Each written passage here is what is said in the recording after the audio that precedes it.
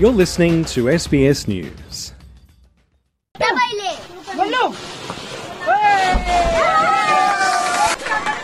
Celebrations among family after rescue workers completed one of the most significant and complicated evacuations in India's recent history. 41 workers have been pulled from inside a collapsed tunnel in the Himalayas after rescuers drilled through the debris of rock, concrete and earth to reach them.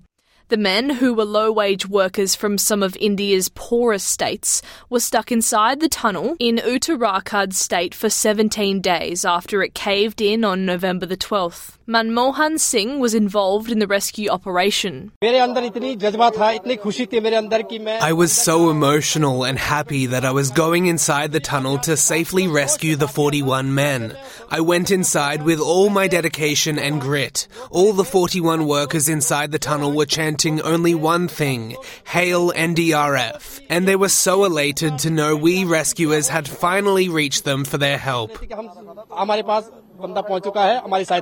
The 41 men were pulled out on wheeled stretchers through a 90-centimetre wide steel pipe, with the entire process being completed in about an hour. Once it became clear the operation had been successful, the families of the rescued workers began their celebrations, including one of their mothers, Chad Rain. I am extremely happy that my son has safely come out of the tunnel. We are celebrating Diwali today because I came to know about this sad news of my son being trapped in the tunnel on the day of the festival. So we did not celebrate it at all. We did not light the lamps or offer prayers. The first man to be evacuated was welcomed with marigold flowers inside the tunnel by State Chief Minister Pushkar Singh Dhami. Some others were hugged by the minister, while others made gestures of thanks with clasped hands or sought blessings by touching his feet. Chief Minister Dhami says it was an emotional moment.